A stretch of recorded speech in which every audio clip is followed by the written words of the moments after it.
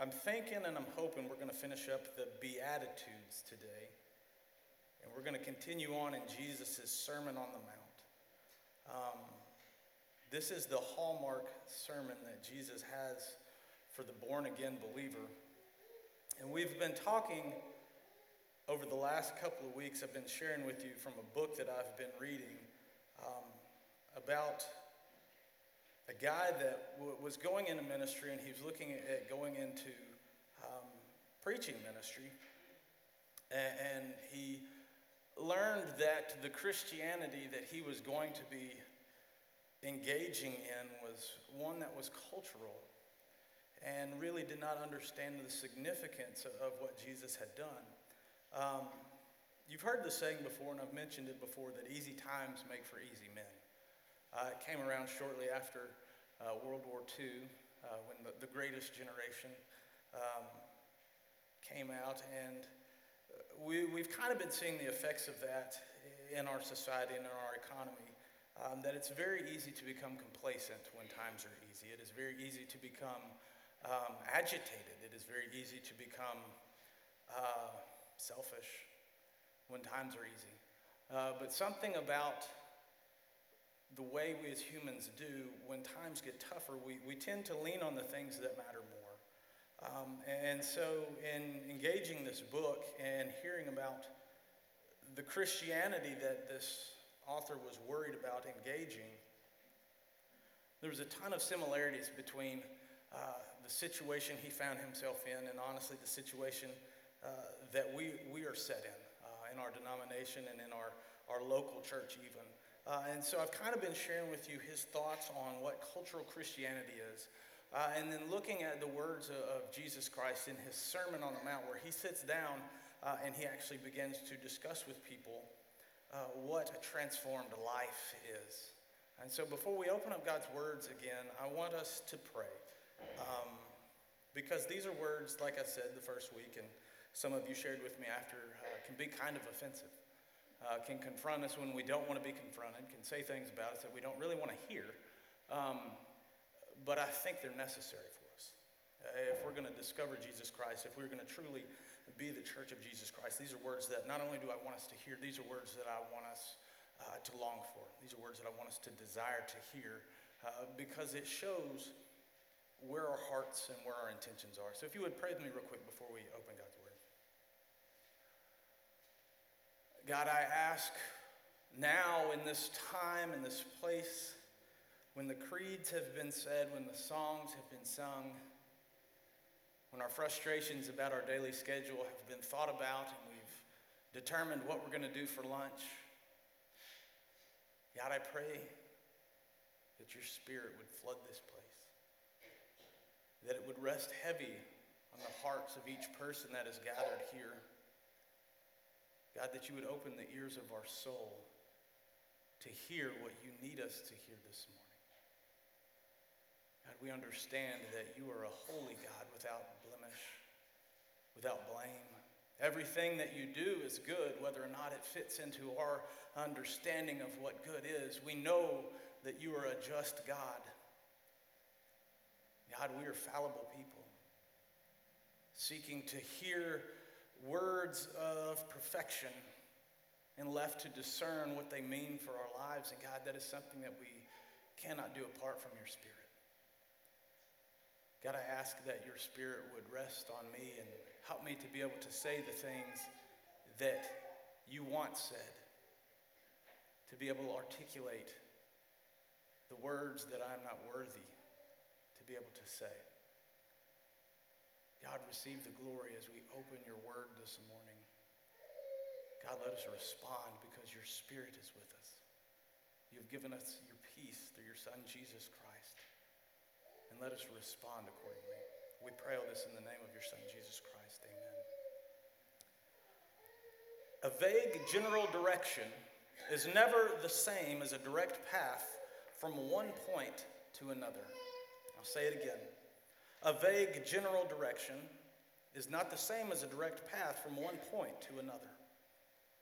I remember growing up learning how to squirrel hunt in the woods or learning how to be in the woods and navigate and find where you're supposed to be.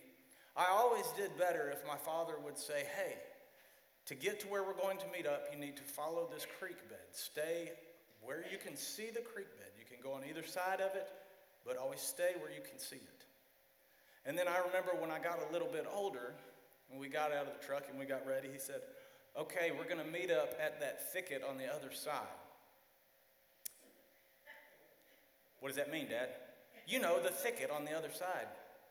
We're in the middle of the woods, Dad. There's thickets everywhere. He said, you know, the big thicket. You're not helping me, Chief. And he's like, remember, and then he shared something about it. Oh, okay. So that is the difference between discipleship versus a cultural and a heritage understanding of the Christian faith. The certainty of hallmark of the cultural Christianity is typically a familiarity or even a comfort with biblical principles without the sense of a personal need for salvation. The reality of it is that many of us operate every day with our Christian faith from an understanding of basic biblical principles. We know that God's word says, stay away from this. God's word says, don't engage with those people. But we don't understand really the significance of them. You've heard me refer to God before as being thought of as the great cosmic killjoy. That for some reason it was God's desire to go through life and to look at all the things that would be cool and enjoyable and just totally squash them. For some reason, we have it in our mind that God wants us to have no fun. The only happiness that he wants us to have is when there's a tambourine being played in church and we can dance around because we feel like we're breaking the rules, and that's it.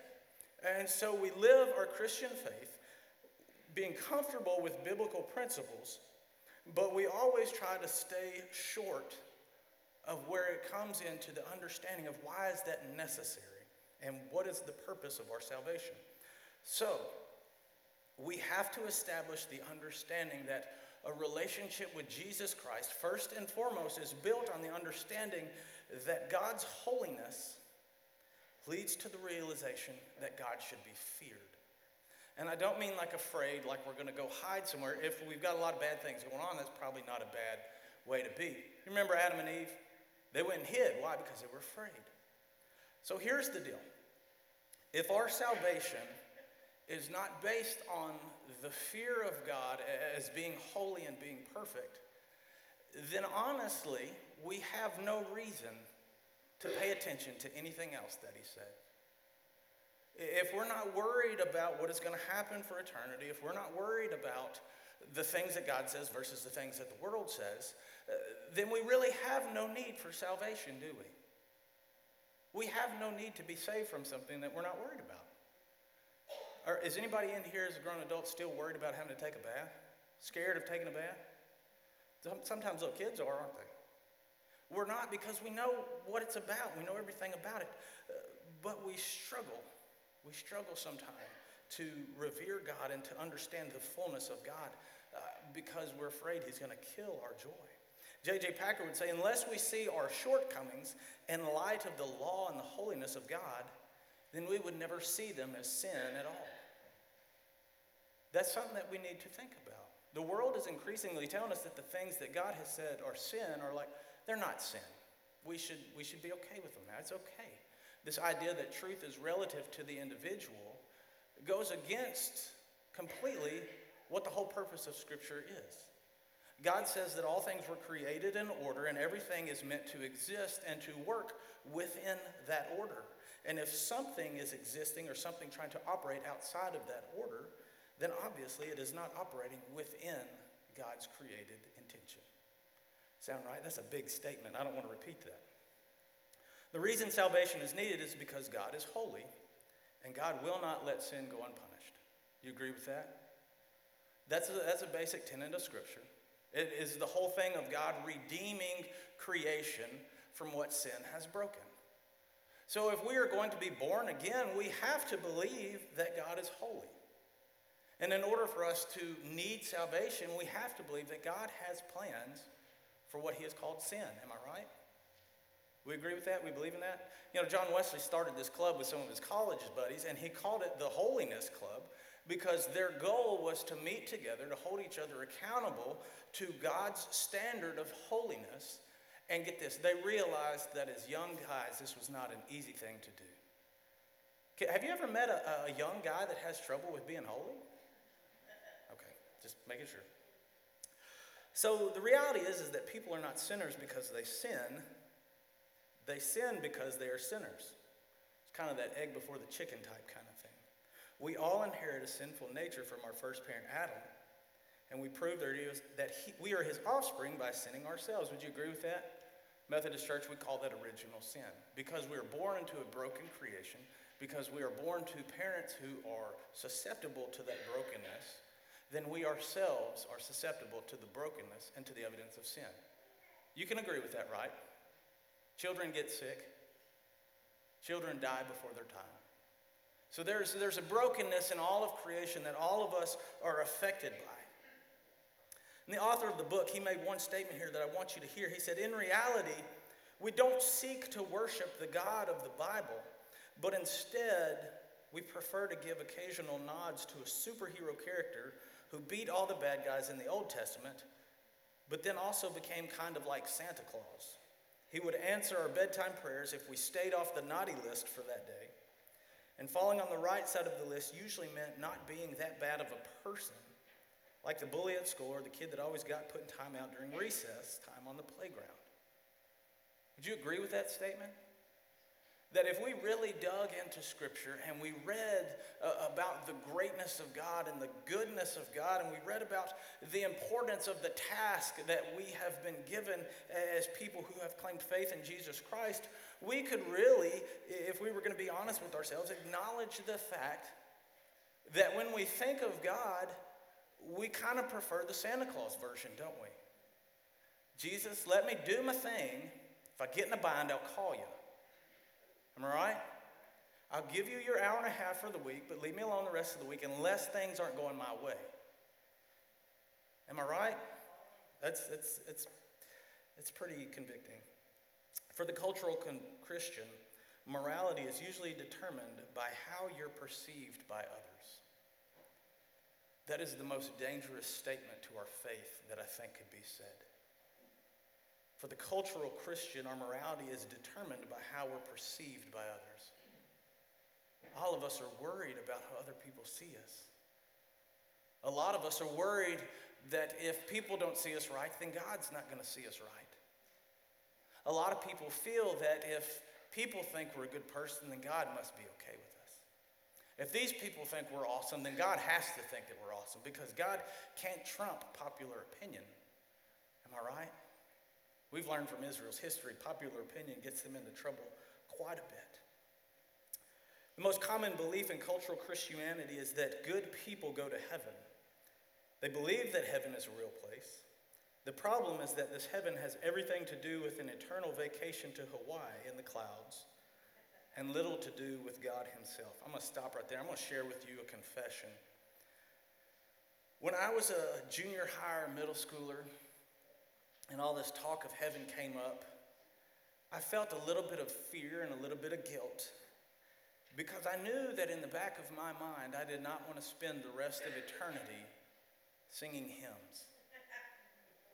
For me, the biggest struggle of my week was having to sing hymns in church on Sunday, or to sing in church at all. And honestly, at that time, to be in church at all, because I had to sit still and I had to listen.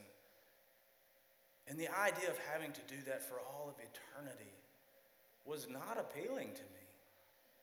And so I just deduced it to, this is one of those things where God's wisdom is better than man's wisdom, because I know God would not make me endure that for all eternity. If it is supposed to be good, there's no way I'm going to have to do that for all of eternity.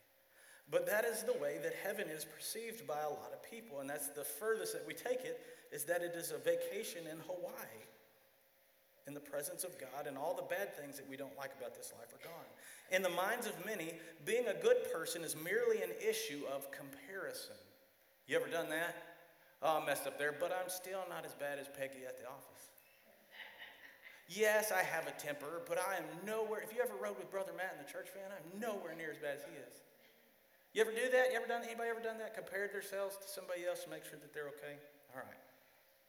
Just keep up with the ones that you see as good and disassociate with people with bad reputations. Parents, is that not what we teach our children about being a Christian at school? Hang out with the good kids, stay away from the bad kids. Is that what we teach them? Is that just me? Sometimes I have to remind my daughter, she's not here so I can say it this morning, Aubrey, be one of the good kids, don't be one of the bad kids. That happens a lot. When other people are the standard of goodness, you can always find people a little worse than yourself. Amen, huh? We're going to need that ammunition one day when we get to heaven. God, I get it. I've struggled. But just look at all these other people behind me. Surely I'm better than one of them. Let's go back to Matthew chapter 5. Verse 1. One day as he saw the crowds gathering, Jesus went up on the mountainside and he sat down. And his disciples gathered around him and he began to teach them. God blesses those who are poor and realize their need for him. For the kingdom of heaven is theirs. God blesses those who mourn, for they will be comforted. God blesses those who are humble, for they will inherit the earth. God blesses those who hunger and thirst for justice, for they will be satisfied. God blesses those who are merciful, for they shall be shown mercy. God blesses those whose hearts are pure, for they will see God. God blesses those who work for peace, for they will be called the children of God. God blesses those who are persecuted for doing right, for the kingdom of heaven is theirs. You see, friends, God blesses you when people mock you and persecute you and lie about you and say all sorts of evil things against you because you are my followers. Be happy about these things. Be very glad, as a matter of fact, for a great reward awaits you in heaven. And remember, the ancient prophets were persecuted in the same way.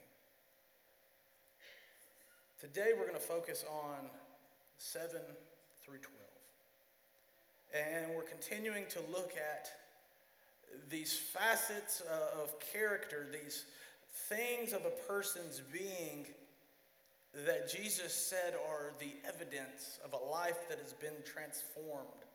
And in verse 7, Matthew records Jesus as saying, "Blessed are the ones who are merciful, for they shall be shown mercy." I have never considered myself a not very merciful person until I get inside my own self and I pay attention to my thoughts. And sometimes I am the least forgiving person that I feel walks this planet. I have to remind myself sometimes that I am the good guy. Because when somebody does something that frustrates me or somebody does something that I think is ridiculous, I don't have a lot of mercy stored up for them. But Matthew says that mercy is something that is integral for the life of the believers. As a matter of fact, throughout his gospel, 2 other times, he quotes the words of the prophet Isaiah when Isaiah is sharing with the people of Israel. God says, "My desire is that you would show mercy, not so much your sacrifices." Why do you think it is necessary for mercy over sacrifices? I'll tell you why.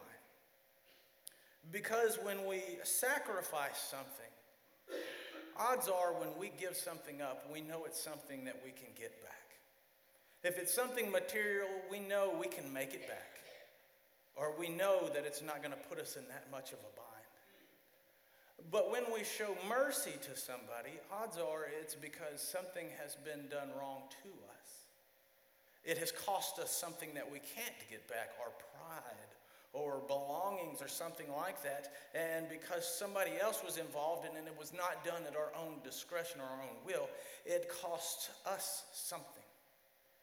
So when God says, "I desire mercy and not sacrifice," what God is revealing and what Matthew is trying to capture Jesus saying here is that the reason that mercy is so important is because when a person is able to give mercy, it shows that their perspective has changed. No longer is that person operating on their own desires, their own well-being, their own procurement or advancement, but instead they are seeing things totally and completely from the perspective of the person in which they're showing mercy to. When Jesus Christ showed us mercy on the cross, he was not looking at the fact that he was going to be beaten and scorned and publicly mocked and ridiculed. He was not looking at the fact that he would hang on the cross and he would die. But instead, he was looking at what it would accomplish if he were to endure all of those things. So Jesus is telling his disciples in the crowd, "Blessed are the ones who are merciful, for they shall be shown mercy."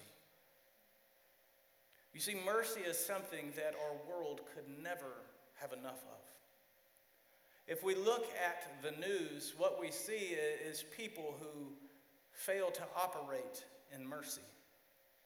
We see countries going after other countries, not for the welfare of the country they are invading, but for their own interests. We see corporations that operate not for the good of the people that they say they are serving, but for the welfare of their profit and their bottom dollar. So when Jesus says, "Blessed are those who are merciful," then what he is saying is that when a person's life gets to a point where they are able to show mercy to somebody, then they have understood for themselves what forgiveness and compassion look like. They have understood the sin that is within themselves and their need for forgiveness, and they've realized that there is no offense that anybody could commit towards them that is worth being upset about. And if we thought about what Jesus Christ truly accomplished on the cross, that because of sin that was present in us from our birth, that we were destined to die, that we were not good enough to be in the presence of God himself because he is holy. And Jesus showed us mercy by changing our situation and our circumstance through his own sacrifice. Can you think of anything in this world that could happen to you that somebody could commit against you that is not worth showing them mercy? You see, that is the difference between the transformed life and the life that is responding to Jesus Christ out of culture. We'll show mercy when it's convenient, when it doesn't cost us. Somebody backs into our car at the parking lot, but it doesn't matter because we were going to trade it off and they've already given us the check. It doesn't matter now if we take it back totaled. We got the money. That's all that matters. But what if it's a brand new car and somebody backs into us? That's a cause for frustration. Or what if we back that new car into a pole that somebody just decided to put there 20 years ago? How rude was that? We don't have much mercy then, do we? So Jesus is saying, "Blessed are those who are merciful, who have understood compassion, who have understood their forgiveness." And then he promises in return to bless them with mercy.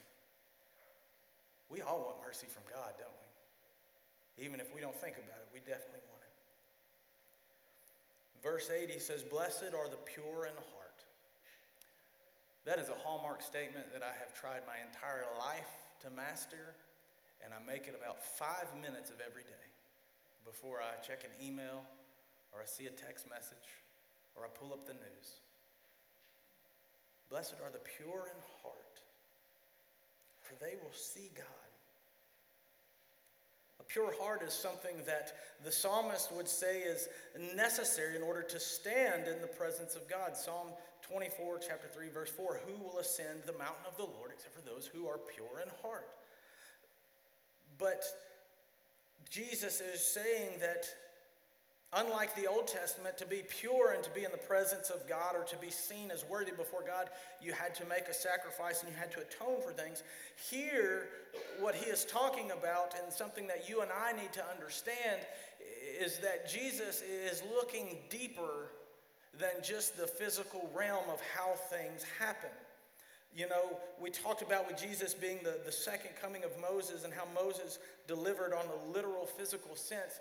Jesus has come to not only deliver in the literal and the physical, but are things that are beyond that. And so here Jesus is saying, "Blessed are the pure in heart," but more so than just what the outward world can tell. It's easy for us to look good for other people, isn't it? But how many of us would acknowledge that what is within us falls very, very short of what God has required of us? Amen? Thank God for grace. Thank God for mercy. So Jesus is telling the crowd that in order to be in the presence of God, they too must meet the conditions of being pure in heart. But instead, Jesus is talking about the intentions and the desires of an individual. Those are things that we can hide from people. We can hide our thoughts. We can keep the things that we secretly wished were happening, the things that we secretly hope would happen from other people seeing, and therefore we think, well, nobody saw that, nobody knows that, so I'm good to go. But here Jesus' words remind them that a life that has been transformed only has the goal of becoming pure in heart. And he says this is what happens when somebody is determined to live for God alone and is not mixed with personal or worldly motives. Anybody reached to that point yet? Anybody ever reached to that point where you no longer long for a nice house, new things? I'm struggling with that one. I like stuff. I don't need to keep it. I've said before, if I could drive a different vehicle every week, it'd be cool. I'd be all right with the 88 Pontiac one week, but I want the 2020 Chevrolet truck the next week. Give me a Ford Escort one week, but I want to drive a Dodge Ram the next week. Stuff is cool. And we struggle with it, especially in a society that is based on amassing and buying more things. Where toothpaste companies spend millions of dollars each year to try and get you to buy their toothpaste. As an American culture, we've mixed up stuff when we worry about marketing for toothpaste. It should come in a white tube with no writing on it whatsoever because it's toothpaste. But no, we want the one with the coolest label, the one with the best commercial at Super Bowl halftime. But Jesus says a pure heart is one that is necessary to stand in front of God, and it is determined to look for the things of God alone and not mixed up with personal desires or worldly motives. And Jesus said that this type of person will see God. Exodus 33, verse 11, we see where Moses is meeting with God, and the person who writes all this down, which we believe is Moses, he says, the Lord spoke to Moses face to face as a man speaks with his friend. How awesome would it be if we could speak to God face to face as with a friend? But Jesus right here tells us that if we are pure of heart, then we will be able to do that. So Jesus tells this crowd that this right relationship with God and the path to born-again life is not seeking the things that the world tells them are good. It's not seeking to be approved by the people around them as acceptable or living right, but instead, the only thing that they long for and the only thing that everything in their heart works for is for a right relationship with God. We go back to John Wesley and this understanding and this idea of the Holy Club. A group of young college guys got together for the sake of motivating one another and pushing one another to live holy and to pursue God above all things that could potentially vie for their attention. That's when your dreams really start taking root. It's in college, isn't it? That thing that you've wanted your whole life but you never could afford, it really starts to become a possibility now, right? When that new job offer comes up, all the things that you wanted to do become a possibility. You know, one of the things that I think is the most amazing accomplishment out of John Wesley's life was not that he preached all these sermons, was not that he could stand on a stump while people hurled insults and rocks at him, but that when he died, he left behind a change of clothes and a couple of books. And it's estimated that he gave over millions of dollars worth of stuff and money away because he was searching for something that all of those things could not get him. To me, that is the most amazing accomplishment that he did in his life, was that the words that he preached to people day in and day out, he lived it. The legacy that he left was that he lived it out. He didn't just say it, but he lived it out. And then I start looking at myself and I'm like, all right, no more John Wesley. Let's pay attention to something else. Then Jesus says in verse 9, blessed are the peacemakers, for they will be called the children of God. And I love that one of the commentaries that I looked at said, be sure to enunciate that it is, Jesus said, the peacemakers, not the peace lovers. How many of us in our walk with God think we're being good Christians if we keep our nose clean and we stay out of people's business? Amen? Or oh me? We get the idea that if nobody is in contention with us and if we're not in the middle of any chaotic thing, then Jesus is happy with us.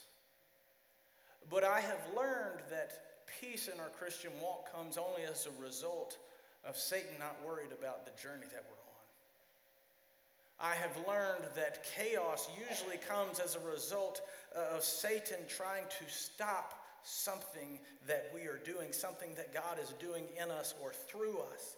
But Jesus said, blessed are the peacemakers, the ones who will stand in the face of chaos, the ones who will get into the middle of a situation where somebody is being done wrong, somebody is being hurt, and will work in order to create space that God might be in the middle of it. That is what discipleship is. It is when people have responded to the gospel of Jesus Christ and they have stepped into the midst of sin being present or sin working without people understanding it or seeing it working, and they work so that the Spirit of Jesus Christ is able to come into that place or into that person's life. That is what discipleship is. People who don't know about Jesus are being taught Jesus by people who have already learned it. So blessed are the peacemakers, for they shall be called the children of God. So the Beatitudes are known as the attitude of our being. Be-attitude. The attitude by which we live, the attitude by which we speak, by which we long to exist. They speak about a transformed, born-again life. And it says that blessings come for those who work for that to be established in the lives of other people. Every word that we say carries weight, whether we know it or not. Every step that we take, everything that we do has weight to it because if Jesus Christ is present in us and we understand the work that he has done in us, then the things that we do are to show evidence of that and to work for the purpose of that continuing in the life of other people. Throughout all of Scripture, you will never see the mention of somebody who is transformed and living and only exists with a heightened biblical knowledge and staying out of trouble. You will never see a hero of the faith that kept their nose clean and read their Bible every day. The people that God used to change lives went to some messy places. I don't know why I did that alarm. It was the worst idea I had. Worst. You don't see a mention in anywhere of Scripture of the fullness of God being experienced by people who chose to just live life as a good little Christian. What if Moses had kept everything that he had with God to himself? He'd be one very called goat herder, wouldn't he? What if Peter chose to take the easy way back and just stayed on the boat? The rock on which God had built his church wouldn't be built. What happens when people who profess Jesus Christ as their Savior and claim to have a transformed life do absolutely nothing with it?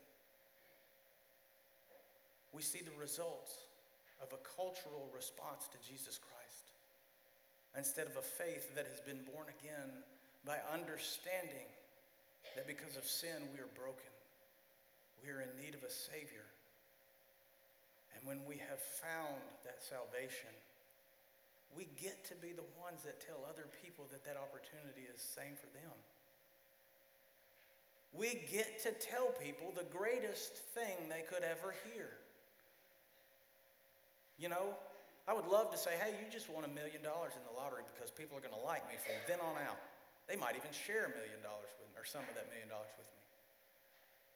But for some reason, when we tell people, hey, I have the secret to a life that is so different than anything you're going to experience on the world. A life that will give you peace even in the midst of broken and chaotic times. A life that will give you an assurance of hope even after death. We get to tell people that, but for some reason, we don't do it. So Jesus is telling the people here in this passage of Scripture that blessed are the ones who live as their life has been transformed. Are we living as our life has been transformed? In verse 10, and I'll finish up, I'm sorry, but again, buffets don't open for another 40 minutes. Verse 10, God blesses those who are persecuted for doing right, for theirs is the kingdom of heaven. So righteousness, a righteous living, will result in persecution. Not a guaranteed chance, or not a chance, but a guaranteed occurrence. And if your faith does not cause you to experience persecution, then it must not look different than the world in which you are living. Don't nobody in here want to hear that statement. You can't tell me that I'm not living my faith out. Jesus says in Scripture that if you're living your faith out, somebody's going to point it out to you. Somebody's going to point it out to you that you're living different than the world and you need to get in line. The church is living different than the world, and the church needs to get in line and live the way they're supposed to live. But this final beatitude, blessed are you when you are mocked and people persecute you. It is the summary of all the rest. Because all the other things that we have talked about, the pureness of heart, the hungering and thirsting for righteousness, the mourning, knowing that our comfort comes from God's promises and not from our situation being fixed, all of those things are different than the world. And Jesus says to rejoice when these things cause people to rise up against you, because you are preaching the message of life over death. Is your faith in Jesus Christ preaching a message of life to the people that know you? Are your words pointing people towards Jesus Christ? Are your intentions when you do things for the sake of sharing the gospel message with people? And if they are not, in all things, if they are not, then you are not responding to the gospel of Jesus Christ as a life that has been born again and that has been reclaimed. But you are responding from a cultural expectation so that when people see you, they will approve you, so that you can feel good about other people's opinions. But Jesus says, be careful, because the only opinion that matters, the only truth that matters, is of the God who has done the work of redeeming you. So Romans chapter 1, verse 5 says, through Christ, God has given us the privilege and the authority as apostles to tell everyone everywhere what God has done for them, so that they will believe and obey him, so that they will bring glory to his name. Friends, that's something that we have to listen to. That is the call of Jesus Christ for our lives. Not to keep our nose clean and to make sure that people at church say that we're doing the right thing. But our job is to respond to what God has done in our lives through his Son, Jesus Christ. And then to use every single part of every single breath that we breathe to make sure that that message is being preached and that message is being taught. A vague general direction is never the same as the direct path from one point to another. Jesus Christ in the Beatitudes, in his Sermon on the Mount, have given us a direct point that we are to follow, that we are to pursue. Not that our life will be full of happiness and comfort, but that we might see the fullness of God that we might make him known. If that means selling everything that we have. If that means getting beat down in the street for speaking up for what Jesus Christ has come to accomplish. Jesus said that is the only thing that matters. But if we set out on our faith with just a vague understanding, and we're going to be responding with a cultural expectation, totally missing the mark of what Jesus Christ has come to do. If we are to lead people to Christ, then we must set that as our goal. And every word and every action that we do must work for that purpose. Will you join me as I pray? Father God, thank you this morning for everything that you do. God, I ask for your righteousness to be our desire. God, as we look at all the things of our life and all the stuff that we have and all the directions we could go, God, please show to us that your righteousness is the only thing worth having. It was your righteousness by which you created us. It was in your righteousness by which you gave each one of us breath and days on this earth. It's because of our sin and our brokenness that we misunderstand this purpose for living. That we settle for things far less than what you have in store for us. That is because we don't share the message of Jesus Christ with everyone that we meet. So God, give us a desire to be holy, for you are holy. Give us a desire to love you as our God with all our heart, our soul, our mind, and as our strength. And God, as a result of that, help us to love our neighbor as ourselves. Not that we would help our neighbors feel comfortable and help them necessarily on their pursuit for happiness. But God, that we would share with them the message of salvation because of Jesus Christ. God, we ask that you would receive glory from our lives. That each day our goal would be to honor you for the work that you did in us through your Son. And we pray this through the name of Jesus Christ. Amen.